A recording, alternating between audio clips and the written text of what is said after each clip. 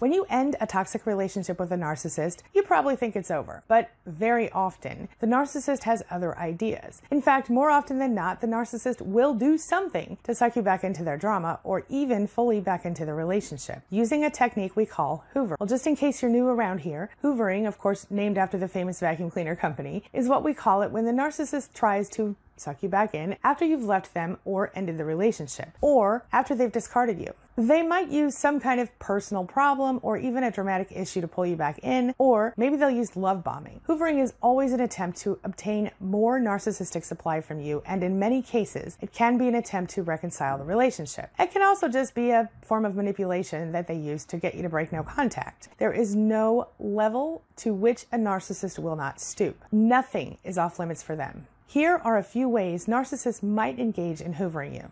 Number 1, finally saying that one thing you've been dying to hear. Yeah, narcissists are infamous for holding things over your head and for feeling justified in not giving you what you want and what you need in a relationship. For example, if you were dating a narcissist for 10 years and you just wanted them to pop the question or whatever, well, they might hoover you back in with a diamond ring and a proposal if that's why you left. Or if you were married to the narcissist and you always wanted a baby, guess what? Suddenly they got parental feelings. They might try to hoover you back in with an offer to have a baby with you. Which brings me to number 2, future faking you. They are known for their future faking ways. You know, where they promise you this amazing life together and never follow through with it. Yeah, many narcissists will use future faking as a way to suck you back in. They will promise you the world. Maybe they promise to buy you a house, or maybe they promise to finally go to couples counseling with you, or to really stop cheating on you this time. Most often they fail to deliver, but they use future faking in order to get you back into their clutches and back into that relationship. Which brings me to number 3, getting you involved in their drama. Now, as someone who has struggled with codependency, you're especially susceptible to helping people in need. That couldn't be more true for someone you love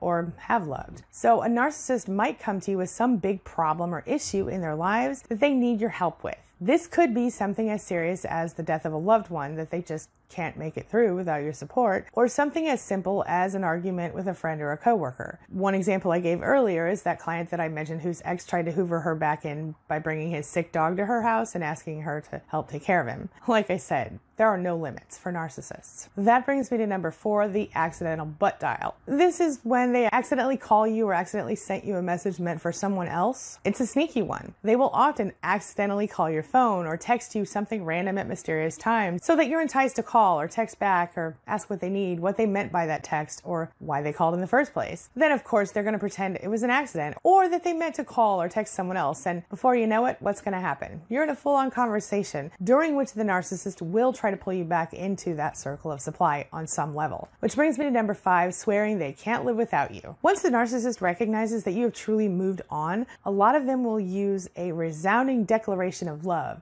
They'll claim they can't live without you. They'll say they're your soulmate or you're theirs, and they'll even pretend to admit their own flaws and faults in order to get you to fall for it. This will effectively begin an entirely new period of love bombing, all designed to suck you back into the relationship. That brings me to number 6, engaging flying monkeys to do their dirty work. Yeah, narcissists always have a crew of flying monkeys on hand. These are people that are happy to do their bidding for them. This may include flying monkeys who are willing to help them manipulate you without remorse, and it might also include some unwilling flying monkeys, as in well-meaning people who really care about you but who fall for the narcissist's lies, and even though they're really trying to help you, they're still messing with your life. See, narcissists will send them your way with worries and concerns about your or the narcissist's well-being, all designed to get you to communicate directly with the narcissist or indirectly through the flying monkey, and ultimately to manipulate you with drama. That brings me to number 7, suddenly recognizing the error of their ways. In a last-ditch effort to get you back into the relationship, some narcissists will come to you in tears. They'll tell you they're a terrible person, even admitting everything they did wrong, which is often done by just parroting back exactly what you've been trying to tell them for the entirety of your relationship.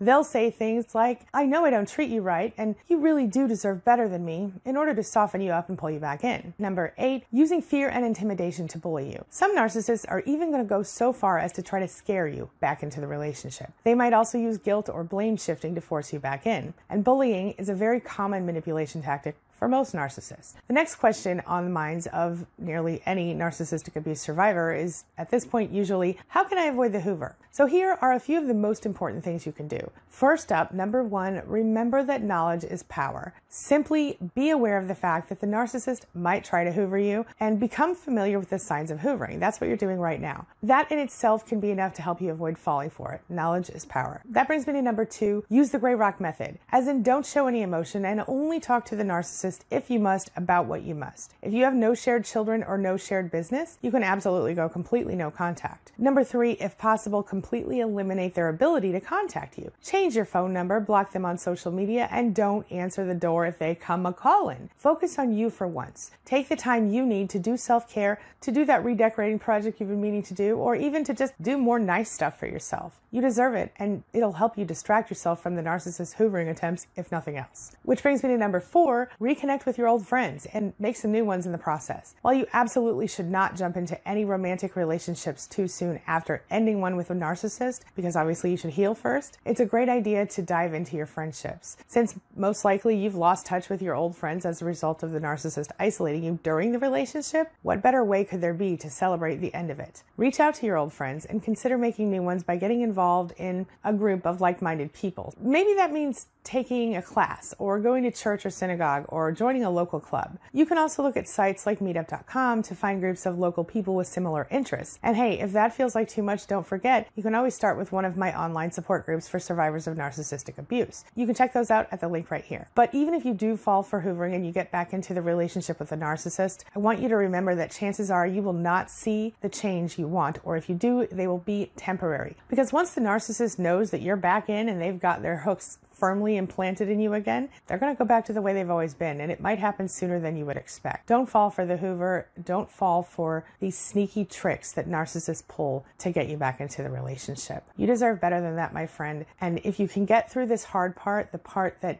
feels so painful, you will be glad that you held out and resisted, because you will see that life is so much better on the other side. I promise you. So this brings me to the question of the day. And the question of the day is, have you been hoovered by a narcissist? Has a narcissist ever tried to do anything sneaky to suck you back into the relationship? Did you fall for it or not? Share your thoughts, share your ideas, share your experiences in the comments section below, and let's talk about it. Now listen, if you have an experience with this, I would genuinely appreciate it if you would share it below, because you can help our fellow survivors to maybe avoid a hoover in the future, or to not feel so alone if it does happen to them. As always, thank you so much for being a part of my day and a part of my life. And hey, thanks for letting me be a part of yours. It really does mean a lot to me. Now, before I go, make sure you take a look at the videos I'm leaving for you right there and right there. And while you're here, hit the subscribe button right there so we can stay connected and continue on this healing journey together. I'll see you soon.